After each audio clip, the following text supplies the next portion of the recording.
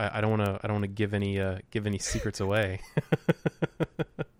You're just gonna have to stay tuned and figure out what we're gonna talk about, and figure out what piece of gear I'm going to grab from off screen and bring into the podcast next time.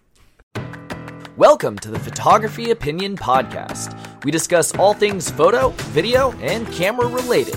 I'm Ben Lucas. And I'm Stuart Marlantis. And this is Photo Op.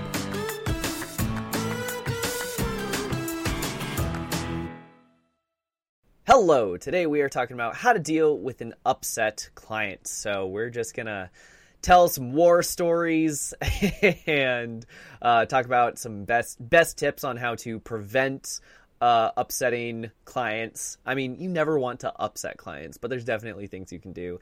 And then kind of what to do once they're already there. So for this episode, we do have a couple of stories that we'll be telling. Thank you so much for submitting your stories. Since these are all obviously bad stories, everyone's going to be anonymous. So every single name we mentioned has been changed. Wait a minute, Ben. You're telling me that people have negative interactions with clients? No, never. I would never. I am going to start by saying so one of the questions I get as a wedding photographer a lot is, have you ever had a bridezilla? And no, the closest I've ever gotten was once there was someone who hired a production company, and that production company, like the day before the wedding, said, hey, we don't have any photographers. Do you want to do it? And I'm like, cool, I can pick up some money last minute. Sure. And she was really bad, but she was mostly bad because everything that day was going wrong. And she was just having a complete breakdown because her wedding was turning to just crap. It's kind of understandable. So I felt really bad for her, but that was the worst she ever had. She also paid me like $400 or something. Oh, so, okay. Which is not the going rate for a wedding photographer. Not so much. Not so much. No, this was like a decade ago, so I don't feel bad telling this story. But no, it's been really good on that front. But I've definitely had some interactions that could have gone better. Yeah, often bad interactions with clients stem from bad communication. So pro tip right away, if you don't listen to anything else in this episode, listen to this. Communicate with your client, maybe more than you think is necessary. Mm-hmm. Make sure that you're both on the same page. Make sure that expectations are the same. That is the quick message. Cool. So thank you so much for listening to this podcast. Next week we are going, no. No, but seriously, like, that's TLDR. it. Almost everything that we are going to talk about boils down to proper communication. Mm-hmm. Pretty much every single time I've had an upset client, it came down to a mismatch. That's the word. You got English. Mismatch of expectations, where I thought I was doing this and they thought I was doing that, and this and that were not the same. So I kind of have a tendency, if you have noticed maybe, to talk a lot. But when I'm talking with clients, part of that is I want to be very sure that you and I are thinking the same thing. Nothing, everything is explicit. Nothing is implicit. Mm-hmm. Everything is actually said out loud or in writing. Nothing assumed. Yep. Because you know what they say about assumptions. I won't. You do? I won't. Yeah. You know what they say about assumptions. It makes an ass out of you and me. Assume. It's true. Oh, darn it. Do we have to have one of those explicit warnings now? No. This is an 18-plus episode because we said the word assume. Assume. Got to get a bad joke in there somewhere. Oh, yeah, of course. Anyway, so, yeah. So we have got some stories to share that probably involve bad communication, but maybe not. We'll see. We have some stories. So I'll kick this show off with one of my own that went atrociously. So this was way back when I was in college. So I was just a student, by no means professional yet. I was actually going to... this, I think I was just out of architecture and trying to get like graphic design degree, but like I picked up a camera. So at no point did I consider myself a photographer, but someone wanted to throw some money at me because I owned a camera. So like, cool. They wanted me to shoot a music video. And I said, okay, in my experience, in my very limited experience doing this, here are kind of the things that I need to succeed on your music video. And they're like, cool, great. And I show up on the day and they're like, just kidding, we're not doing half those things. So one thing is that it was a compilation of several different artists put together to mismatch because they were doing like a concert promo. And so it was like all the artists that were going to be in the concert they wanted in the video. Except I only shot like 2 of the artists. The other 4, they're like, oh yeah, we shot them yesterday, we'll send you footage. Well, their footage and my footage did not mix at all. And their footage was complete garbage.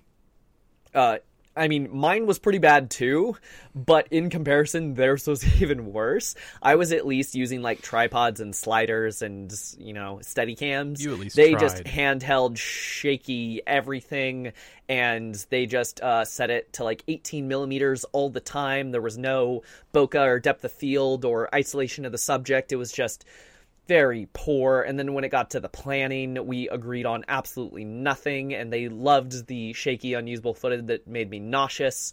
And it got to the point where I just handed over all the footage and said, nope, we are done now. Go with God. Best of luck to you. And they got so incredibly mad at me, and they're like, well, you said you were going to do X, Y, Z. And it was clearly, you don't want me doing those things because we can't even agree on A. Mm-hmm. So how am I going to get from A all the way through the whole alphabet of stuff I was going to say I was going to do for you? We are done now. And that's also where I learned that you have to have very strict limitations when you do something flat rate.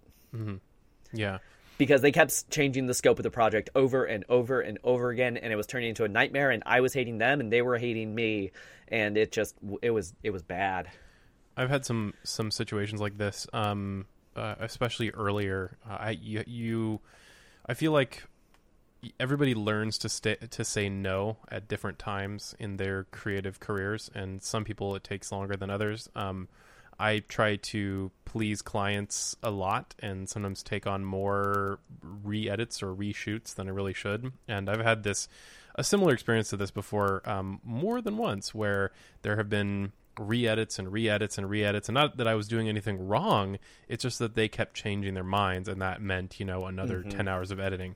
And a really good way to go about doing this stuff, and those were all flat rate, by the way, when I had those issues, is you have a set number of re-edits beyond anything like, really dramatic. Like, you could always decide, like, hey, I screwed something up, so I'll re-edit that on my time. Beyond that, I mean, you say, you have 2 rounds of edits or 3 rounds of edits or whatever, makes sense to you and your flat rate budget, because you can budget that in. And then past that point, they need to pay up more. That's in the contract from day one. They understand that they only had, and you need to be explicit about that. You only have so many edits, and once we're done with that, you need to pay me more to continue doing this. So make up your mind. If you've got things that need to be included in the edit, you need to tell me early and often so that they get in. And once we're through those 2 rounds, that's all. Absolutely. So I will throw in a tip here. So when I actually have edited my various contracts many times over the years, because have you ever seen one of those signs and you're like, why does it say like no peeing in the sink? Well, guess what? There's a sign because someone did it. Yeah. So all the stuff in my contract is because someone did that, and now I have to explicitly say don't do that. Contracts are generally, this is why we can't have nice things, the paper. Yeah. Yeah. So I guess it's a 2-part tip rather. But the first one is always have a contract, even if you are working for free, even if no money is being exchanged, because it sets the limits and boundaries and expectations for both parties. It protects them as much as it protects you. They'll mostly want to protect you. But the second tip is I used to include in my wedding contract just like, hey, the edits and everything are included with the album. Don't worry about it. Because I'm a pretty expensive wedding photographer and my albums are pretty expensive, and I don't want them to feel like I'm nickel and diming them for every little thing. If they say, you know what, would you mind changing that? Yeah, I can change that. It's fine. Versus a lot of other photographers are like, oh man, I gotta change that. I'm not getting paid enough for this. If you get paid enough, you can make those changes and it's fine. Mm-hmm. But I did have one client abuse that, so I had to put a limit in it. And my attorney was telling me that the limitation has to be very specific. You can't just say one round of changes, because a round could be, okay, I want to change literally everything about everything. And you're basically shooting like another wedding for free type thing. Mm-hmm. So very specific. I had to specify the number of hours that are included before X rate kicks in. And I have them all sign that up front. So yeah, if you're doing anything flat rate like that and you're like, hey, changes are free, you have to limit and specify incredibly specifically. Otherwise, clients will abuse that. And now that I think about it, 9 times out of 10, I'm unhappy because they changed the scope of work and I did flat rate. Yeah, that's a good call out. When I mentioned rounds earlier, one that was in reference to video, where oftentimes like making changes can take many hours even for a single change. But also rounds of edits to me means like, 8 hours per round, let's say, or 10 hours per round. Like you right. have some block of edits, and you say, we'll do 16 hours of editing, and past that point, you need to pay me for more. So I misspoke a little bit. I assumed we shouldn't assume, right? I assumed too much about my audience. Well, the thing is, I thought one round of edits. Value. I thought one round of edits, because whether it's 1 hour or 10 hours, I will do that as long as it all comes to me in at one time. Mm-hmm. But legally, contractually speaking, that is not specific enough. So again, not a lawyer, and stuff changes depending on where you are in the country, in the world. But yeah, that was the thing I learned that I wanted to share. But yeah, most of the time, unhappy clients just come from mismatch of expectations. Mm-hmm.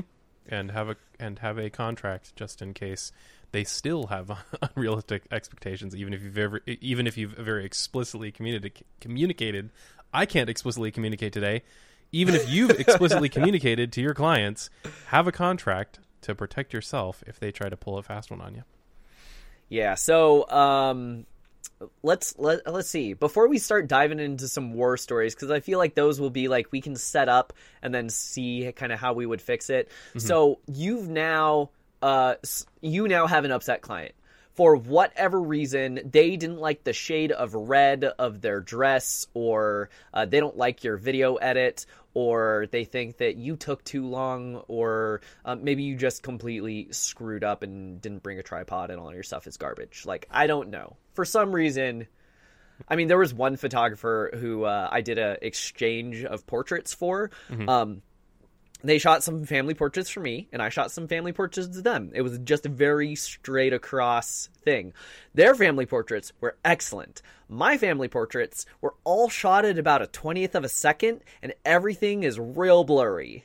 And I'm like, how do you... Nice. What? How? They were shot at the same time, in the same park. How did this even happen? Because they didn't read the manual, Ben.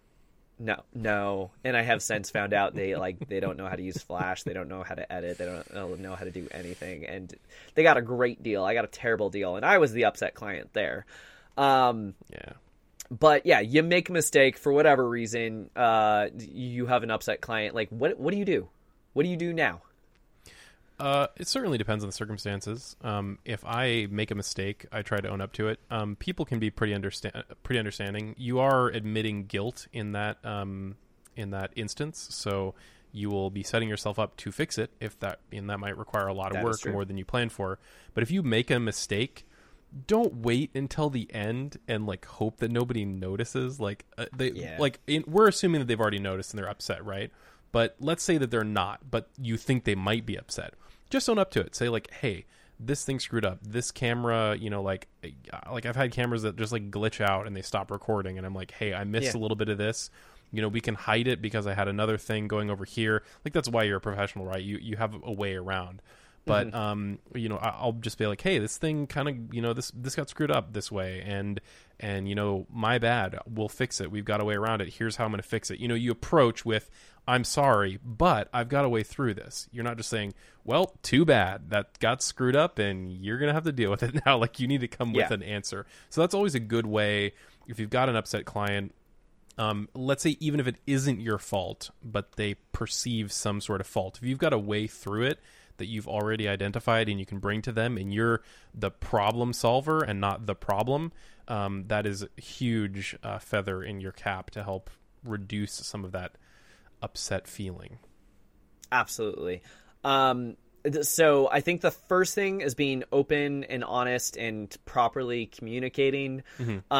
If you have a contract and they're upset about something, one of the things that a contract saves you from is you can say, look, I wish I could help, but, and then you can point back at the contract and be like, I really wish I could help you, but the terms of our agreement were, this is literally what happened, and it spells out that you are now out of edits and you have to pay me more. Yeah. Like, you agreed to that. So, and that's a hard thing to do, but people, unfortunately, a lot of people are not nice, and people will try to scam you by being upset. They might actually not even really be upset. They might just be, putting on a show so that they get free stuff. And you see this with retail a lot, actually, in restaurants and a whole bunch of other places where people will, at least pre-COVID times, they'll get all bent out of shape and upset and like, the customer's always right. You better do XYZ thing. Give me this for free, whatever.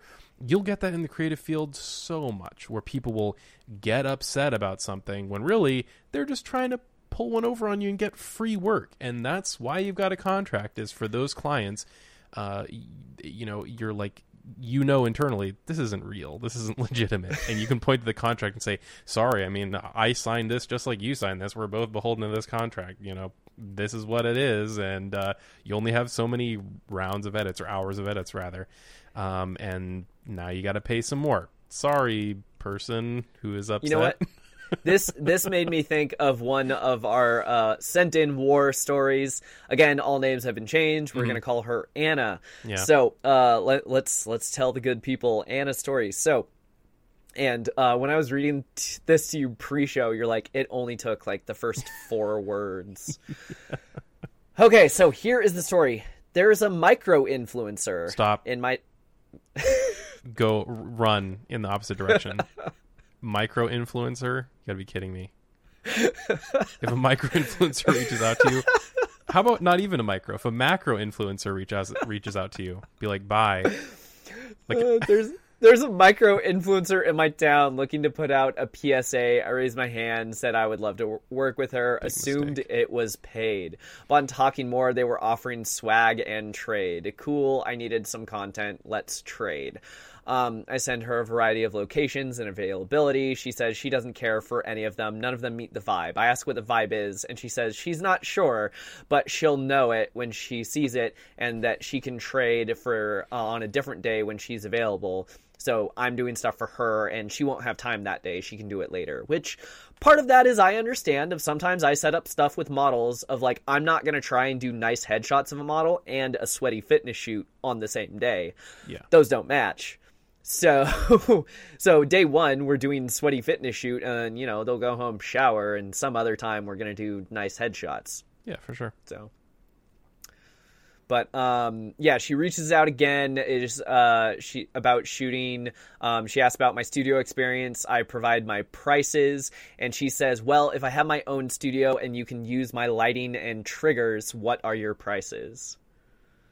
I've had that happen a couple of times as well. And in when I had it done for video, it's more like, okay, then I'm not charging as a videographer. I'm charging as like a film camera op. Yeah. So like I'm bringing my skill set and I'm just showing up on set. So that is a thing.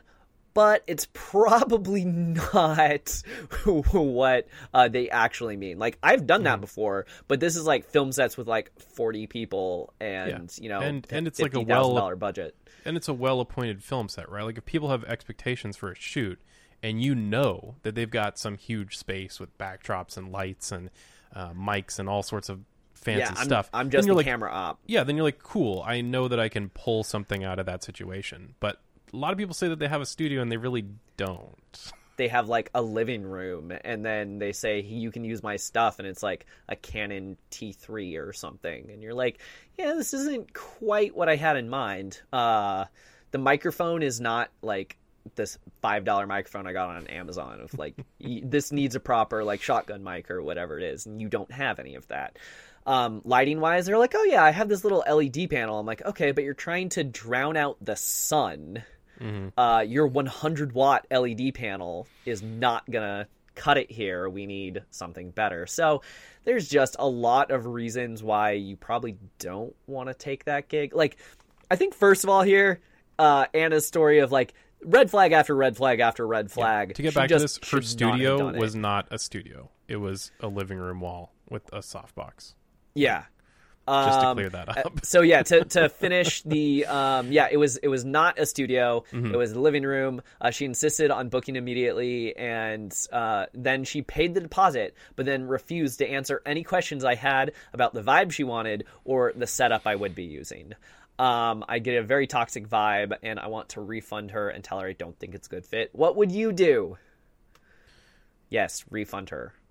Just wash your hands of it. Yeah. So it's a $25 deposit. I mean, that probably is not going to kill you. So, I feel really bad if it does, but even if it were a $500 deposit, at that point, you just wash your hands of it. You're like, nope, this is not worth it. Just walk away. There were too many issues with this even immediately. I mean, beyond the micro-influencer thing. Still a pretty big one though. But that is a problem. People that refer to themselves like real influencers generally don't refer to themselves as influencers, and maybe if push comes to shove, they'd be like, yeah, I guess I am one. But somebody who approaches you as an influencer, run away. Isn't especially a micro-influencer. What is that? Micro? I thought influencers are supposed to influence a lot of people. I'm an influencer with no influence. Therefore, micro influencer. Yeah, so you're not anything. Okay, you're a normal person. One, assuming it was paid, big mistake. That's an easy mistake to make. Like, I'm not going to berate you over this, but you raising your hand and assuming it was paid, they need to say it was paid, right? If they put out a post and they're like, hey, this is paid, awesome. Now you can assume it will be paid now, or at least hopefully you can at that point. Otherwise, they're ridiculous. If they don't mention pay, assume it's not going to be paid, or ask in the comments. Say, hey, this is a paid shoot. I maybe I missed that. It wasn't clear, and then they can clear up whether it is or not. Swag bag, you got to be kidding me as pay for that. A swag bag or a trade shoot. Guess which one of those is way less valuable? The swag bag, and guess which one they're going to probably try to give to you. The swag bag, because that's like $5 worth of stuff. Cool with me. If you need content anyway, all right. We've discussed this in other episodes. If this is okay as like a trade thing, you're trading a shoot for a shoot. That can work out. You need to be careful. As you just said, you can get varying qualities of shoots in trade. Yes, maybe less than your standards. But yeah, the other thing is she just shows she shows very little interest in the process, right? Like, this is supposedly important to her, but she doesn't have any suggestions of a location. She doesn't have any suggestions of feeling or style. You're doing all this legwork, giving availability, giving locations, doing all of this work for nothing, and they're not involved at all. They don't know, like, they want to do this shoot. They want to do some sort of trade, and they don't know what the vibe is. One, don't use vibe in a professional context. But two, if somebody comes to you and says, oh man, I'm looking for a specific vibe and you don't have it, well, like, just walk away. Then we're not a good match. Yeah. Best of luck. Well, to then you. I'm not feeling a good vibe as far as this business situation is working out. So bye. Although this story does bring up two more good tips. One is taking the swag bag and reversing it. A very cheap way to sweeten the deal for an upset client is give them something of value that doesn't cost you very much. So whether that is an hour of your time or a physical product that you sell for $500 but only costs you like $50 to actually like make, then they're like, wow, if you screwed up, you're giving me a $500 thing for free. It's like, okay, yeah, but it's cost me $50 out of pocket for you to have a good experience. So I think part of the customer is always right thing is, as an independent business owner, photographer, freelancer, whatever it is that you are, if you're worried about this, you're not working for a huge company with sales reps. You're working basically for yourself. So there is something to be said for making sure everyone who works with you has a good taste in their mouth at the end of the day. There have been times where like I've missed some deadlines and some things have been a little bit later than they should have. There have been a couple of times where I had some equipment failure and things didn't quite go my way that day. But I'm a professional and I still make it work even if it's lower than my standards. One thing that as a perfectionist I've had to realize is my standards are way higher than client standards 9 times out of 10. So I have to kind of remove myself from the situation and think like, oh no, this is still good. Even though it's not what I wanted to give them, they're still going to be happy with it. And then they are. But the second thing here is, besides the swag bag, kind of more seriously, is if there is this kind of situation where you have all of these red flags going on and it's just one thing after another, it doesn't feel good to say, I really can't help you anymore. But what's going to feel worse is to keep going. So if anyone's ever heard of the sunk cost fallacy, you can cut the line at any time. You do not have to continue down your path just because you invested XYZ. Like you can let yourself free of those toxic clients. Think about that as an investment in your education, your client education. Yeah. It's not that you wasted time with a bad client. It's that you learned how to deal with a client. So I would try to really stress that it's learning, it's not wasting. And also, I just want to get this out there because people say this all the time and they don't say it the right way. The customer is always right. That doesn't mean that the customer can walk over you all the time. That means that the customer is always right is referring to market trends. It's like if customers in general like a thing in the market, then you should follow that thing or you will not succeed. It's not the customer that is can not get for free customer stuff service. From you. That is for marketing and like trends. So if anybody's a jerk and says, well, the customer's always right, I mean, don't respond with what I just said because they won't listen to you anyway. But just know internally that's not what that means. And like anyone who uses that phrase is not right. No. If they're using that phrase, they're wrong. Yes, they're wrong. If you're in a meeting, like in a business meeting where you're talking about market trends, sure, use that line. If you're not, then forget it. Especially if somebody's using it against you. They're not using it right, and you are well within your right to immediately discount everything they're saying and walk away. Oh man. But yeah, like I can see this problem, right? This is so easy. You want to believe, right? And that's why there are these assumptions on top of assumptions on top of assumptions. You're assuming that they care about this just as much, if not more than you do. You're assuming that this is just a misunderstanding, that, really at the end of the day, they're a nice person and they just you caught them at a bad time, or they're not feeling well, or, there's all sorts of things you can make up in your mind to keep this moving and hoping that there's going to be a great experience on the other side for both of you. And unfortunately, with a surprisingly large number of clients, especially ones like this who are offering so little in trade, and so wishy-washy, that they ultimately don't care about it, and as such you shouldn't care either, and you should get away as quickly as you possibly can, even if that means refunding them. You might now, I will say with refunds though, because I didn't quite Use follow a up on this before. contract. All monies paid Yeah. are non-refundable. Exactly. So like have a contract, 1. 2, if you've got non-refundable deposits in your contract, you don't have to return a single cent because that's what's in the contract and it's non-refundable and too bad. Mm-hmm. Like you paid for me to deal with you, and even though nothing happened, you paid for my time to deal with you, and that's money that I'm going to keep for that exact service that I provided. In those situations, like when we said, refund her and run away, in this, if you're in this situation where it's potentially refundable money, yeah, I would probably err on just giving it back and running away and not dealing with this anymore, and it's a learning experience. If it's non-refundable, don't let them get you to refund it. Like maybe you get to that point with the client where they're like, well, you should just give me my money back then, and we'll go our separate ways.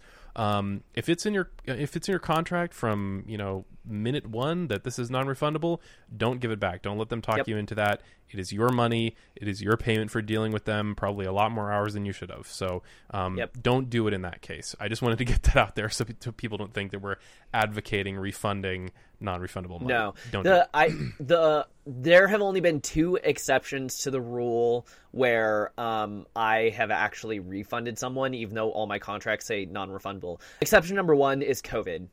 All my clients who ask for refunds, I will absolutely work with you to anything you need to get us all through this. There are some clients that said, hey, I really need a refund because we were going with your $6,000 package and now it's 8 people in our backyard. I'm like, yeah, no problem. I get that. There were other clients that said, hey, I want to pay you in full because I bet a lot of people are canceling and asking for refunds. Those people are gods, and I will give them anything they want when this is all over. So, no, just like trying to be nice and kind.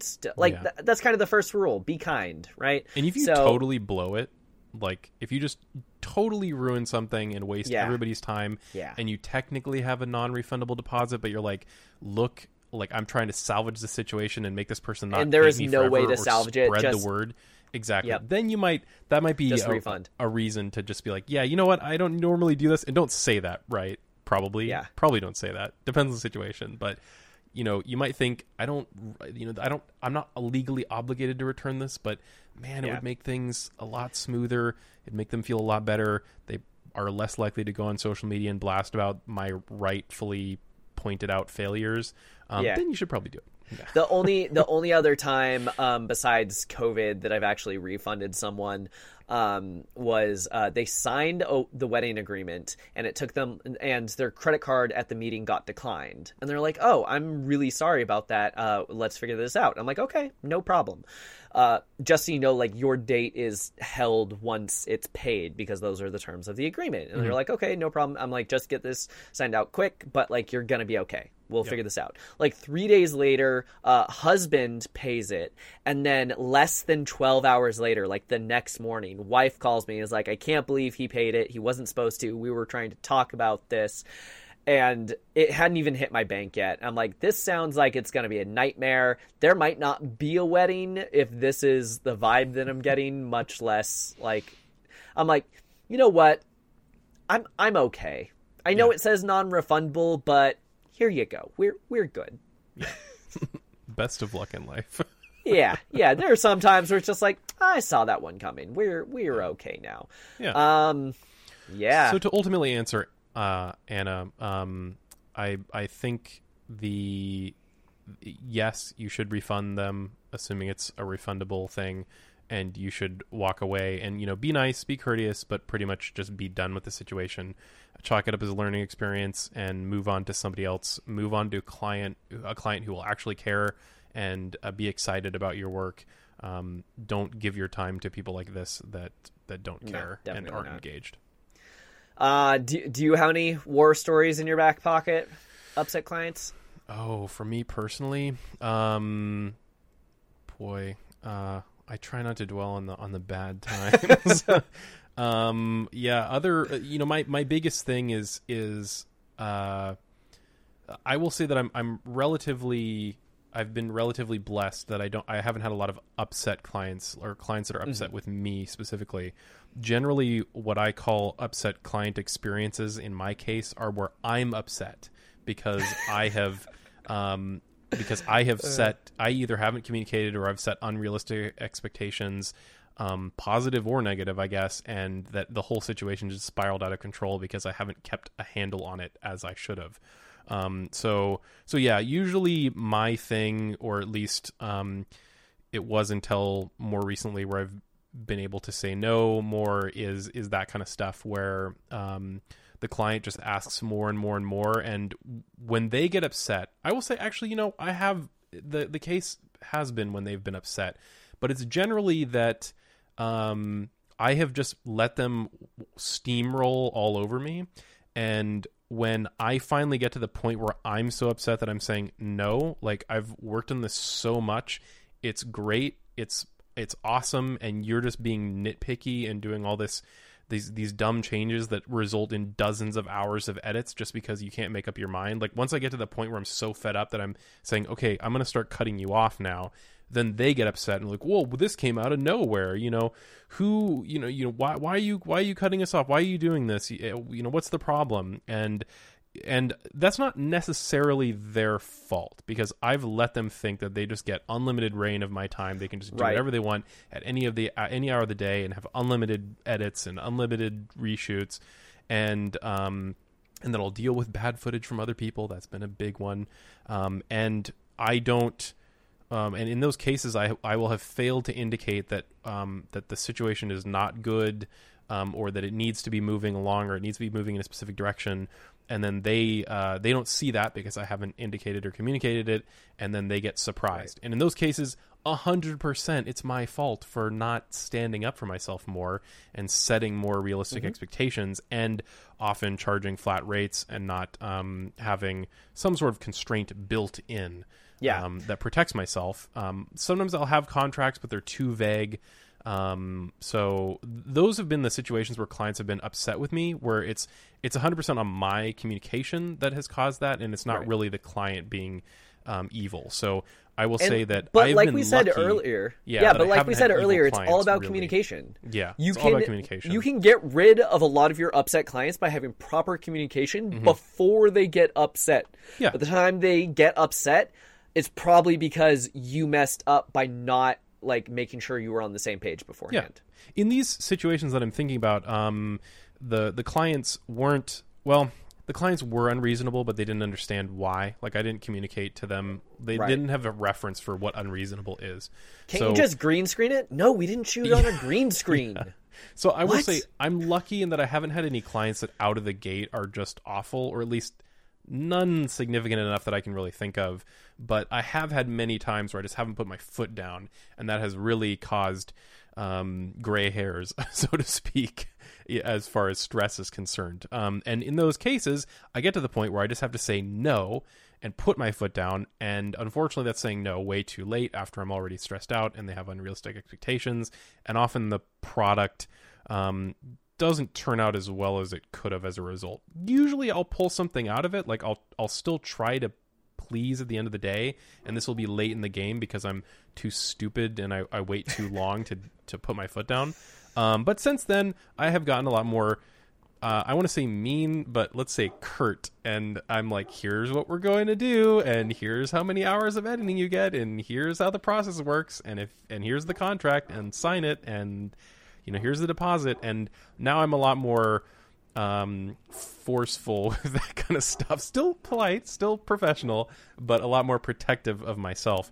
And that comes with experience and comes with a better sense of self-worth. I still think everything I make is terrible immediately, but that's another conversation for a different day. Yeah, but you get to the point where you're like, you know what, this is so stressful. I mean, forget it. Like, I'm not going to do this anymore.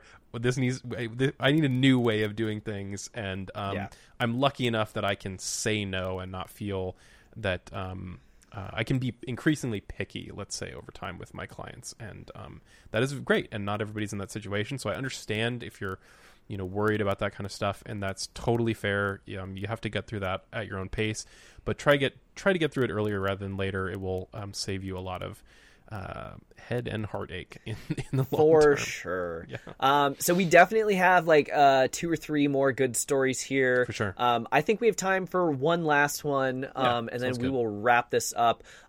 Joey, Again, fake name to protect the innocent. So Joey is kind of a little bit earlier in his career. He works with performers and mostly doing photography. There was a gig where he actually did video for the performers, and it was a 2 to 3 minute live performance, which when a performer comes to you and says, I need a 3-minute live performance, they think it will take 3 minutes to film it because, Yet no. The last time I did a live performance, I think it took like an hour and a half to film like a 4-minute song because we ran it 8 to 10 times and there were like different things we had to do to set up and tear down and change in between each take. No, shooting live performance when you're not actually like at a concert, like when you're trying to do it over again and get it perfect, like in a recording studio type setting, no. A 4-minute song does not take 4 minutes. That's ridiculous. But so what happened is Joey handheld all of his video because he's not a videographer. He's just a photographer who happens to have a video feature on his camera.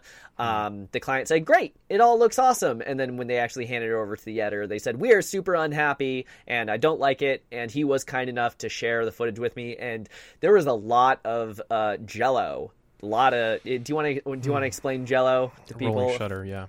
Yeah. So, well, there's the rolling shutter Jell-O, but then there's the warp stabilizer Jell-O. Yeah. And they're two very different, distinct forms of Jell-O. Yeah. So depending on how he shot this, you could have either or both.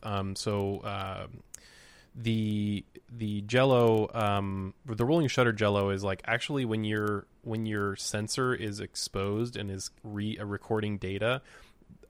Generally it records in lines in sequence from top to bottom, or actually sometimes it depends on the sensor. It just is in line. If it's not global, then yes, if it's not global. If you pay a lot for your camera, it might be global. But that's the difference between like a $2,000 camera and a $10,000 camera. It's a big jump.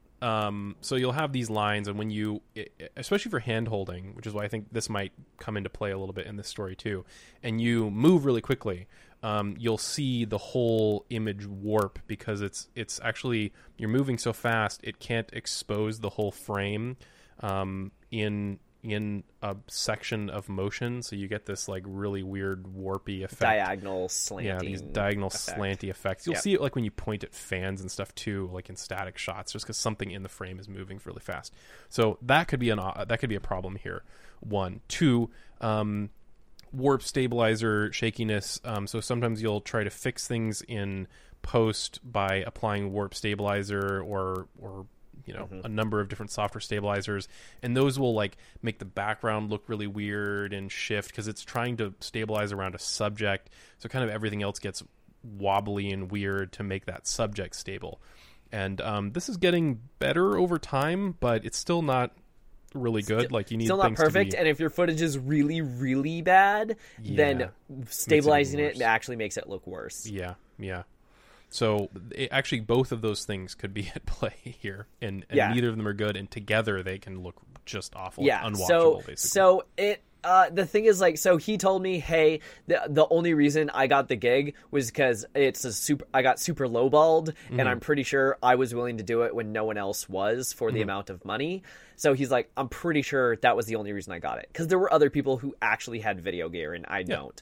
So, like, kind of like, I saw it, and it wasn't that bad of, like, I think for the amount he got paid, it was probably they got their money's worth, but, like, it still wasn't good.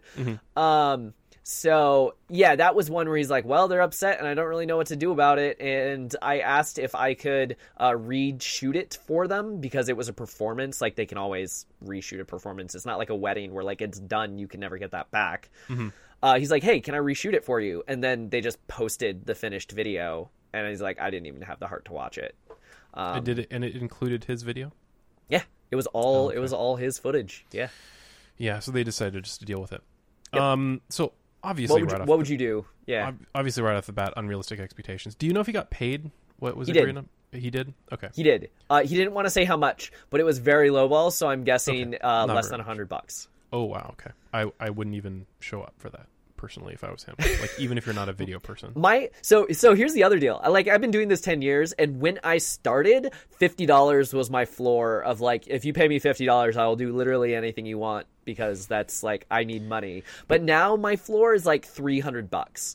There are very, very few things I will do for less than $300, just because of like, when I agree to something, off the bat, even if it's a 10-minute thing, it eats up a huge chunk. And for me to pay all my bills, that chunk needs to earn me at least $300. Yeah. Yeah, exactly. Like, that's like less than $100. Like, that's my setup fee. I mean, I don't really have a setup fee, but like, yeah, basically, like, that's pretty much just setup. I actually do have a setup fee when I do video, because I charge that at a lower hourly rate than my creative fee. Yeah. Exactly.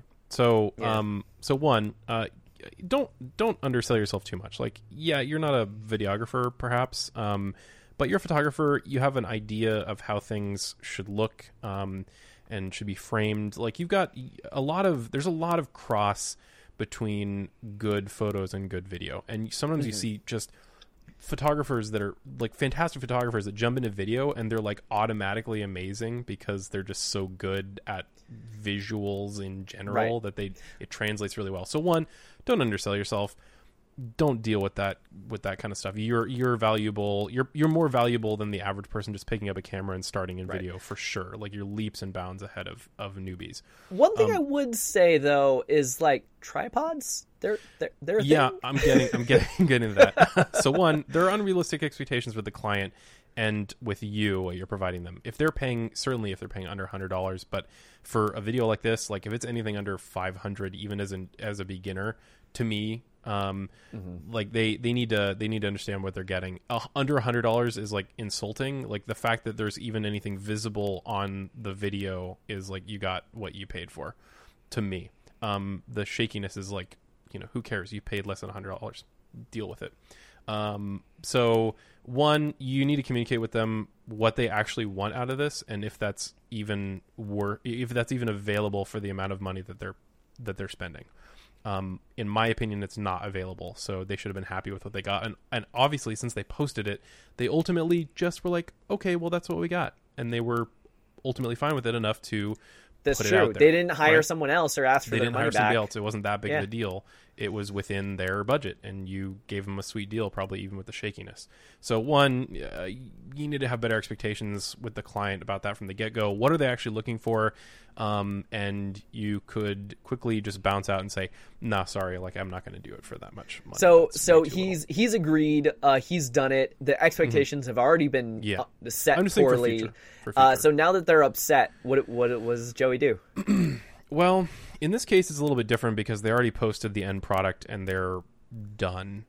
So they're not like demanding more from you, and they posted it publicly. So although you might not want to use it for a reel, I feel like in this case, leave it alone from here on out.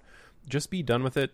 Chalk it up as a learning experience. I'd probably still watch it, which might suck, but I would probably still watch it because learn from your own mistakes. You're gonna learn. You're gonna see what you could do better, and I think that's worthwhile. And the fact that they posted it is a good sign. Like, then it's not so bad that it's unwatchable that they literally cannot post it. So that's a good thing. Like, it kind of worked out in a weird way. The client that I was just gonna say, the client that I talked about earlier, I was so upset with them.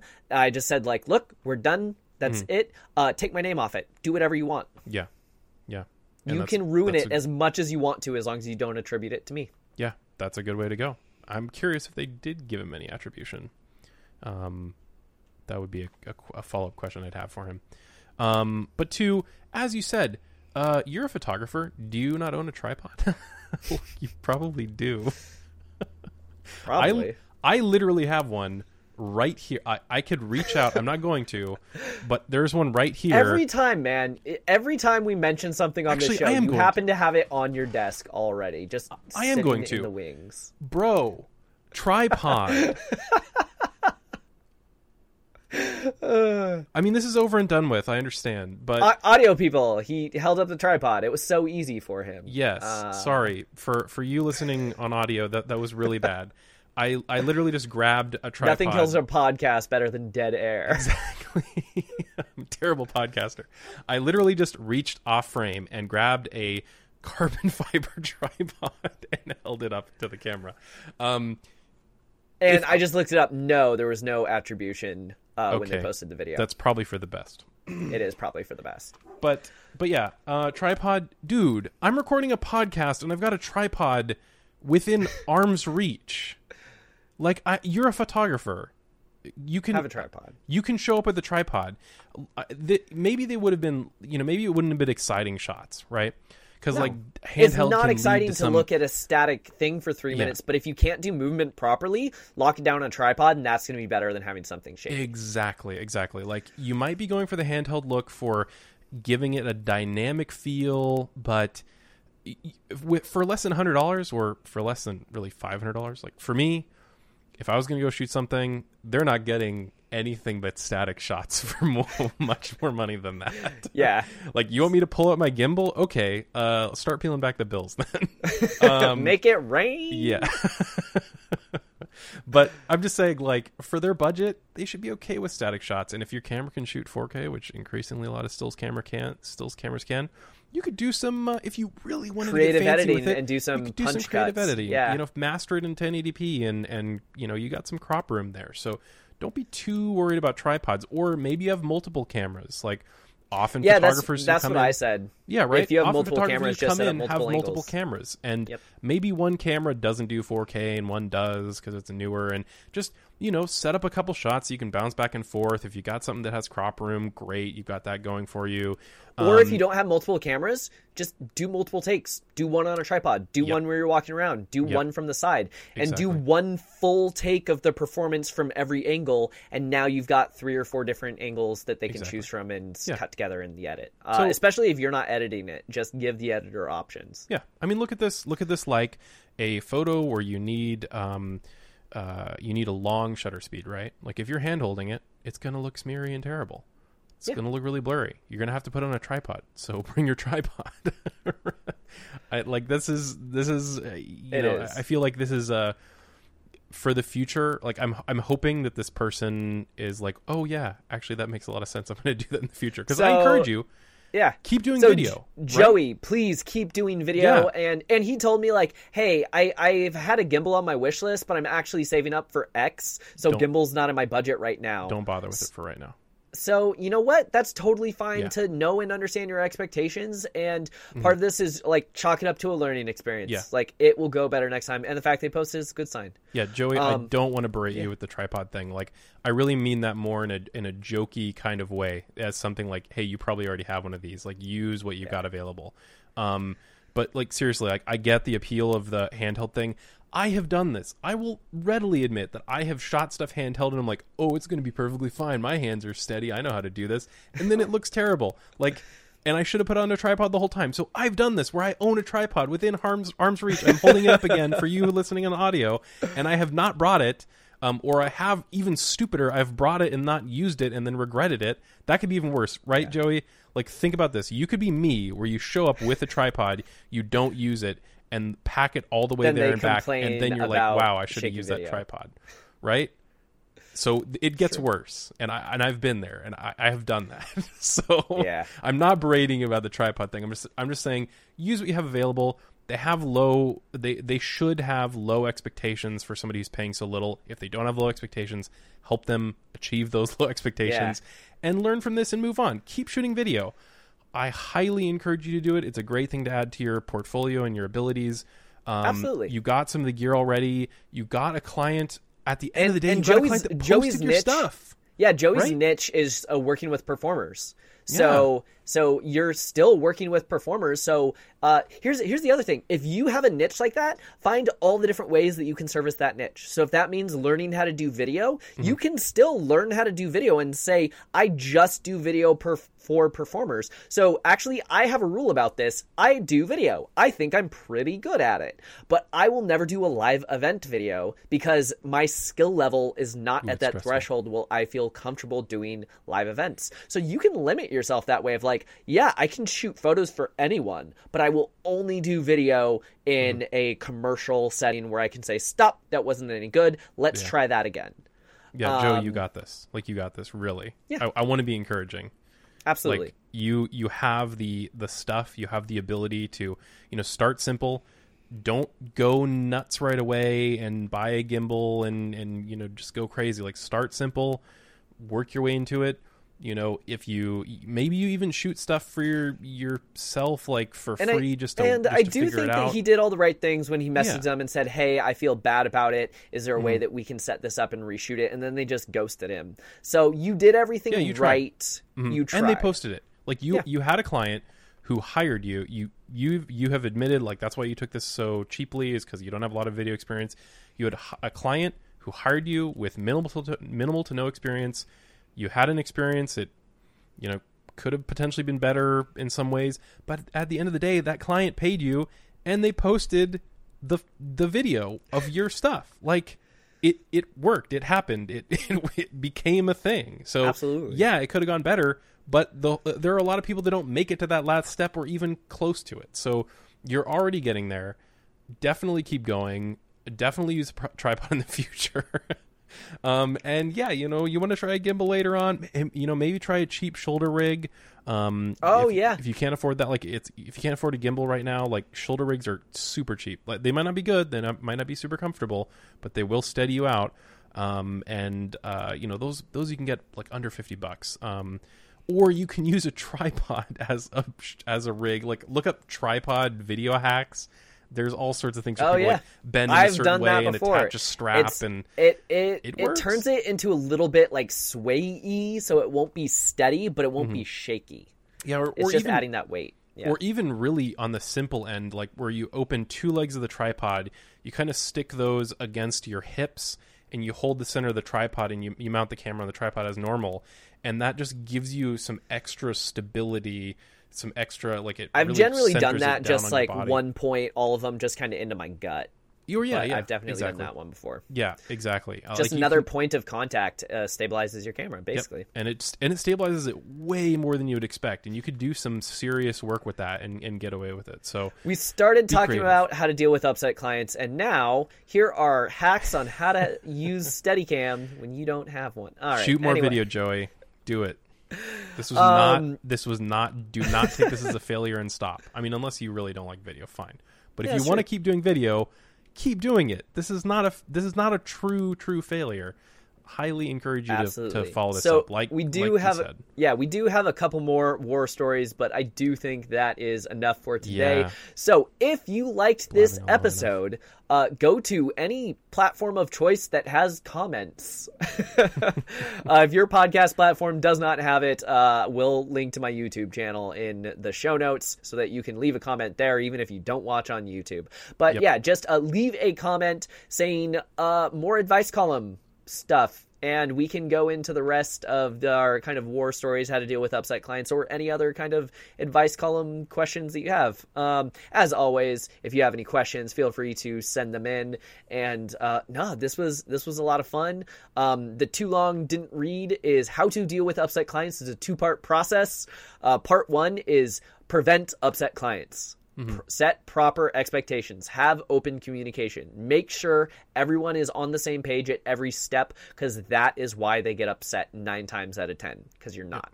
And then part 2 is just be honest, make it up to them, do everything you can, but have clear boundaries and don't let them step on you, because, it is what it is. So I think this was good. Hopefully you found this helpful. I'm not sure what we're going to talk about next time, but again, if you liked this kind of show format, then leave the comment advice column, and we will see you in the next episode. If you have questions or ideas for future episodes, you can email us at hello@photo-op.show. Watch us on Ben's YouTube channel at NomCreative. As in Om Nom Nom. Share this with a friend, and you can listen to Photo Op anywhere podcasts are sold. Or download it. 'Cause it's free.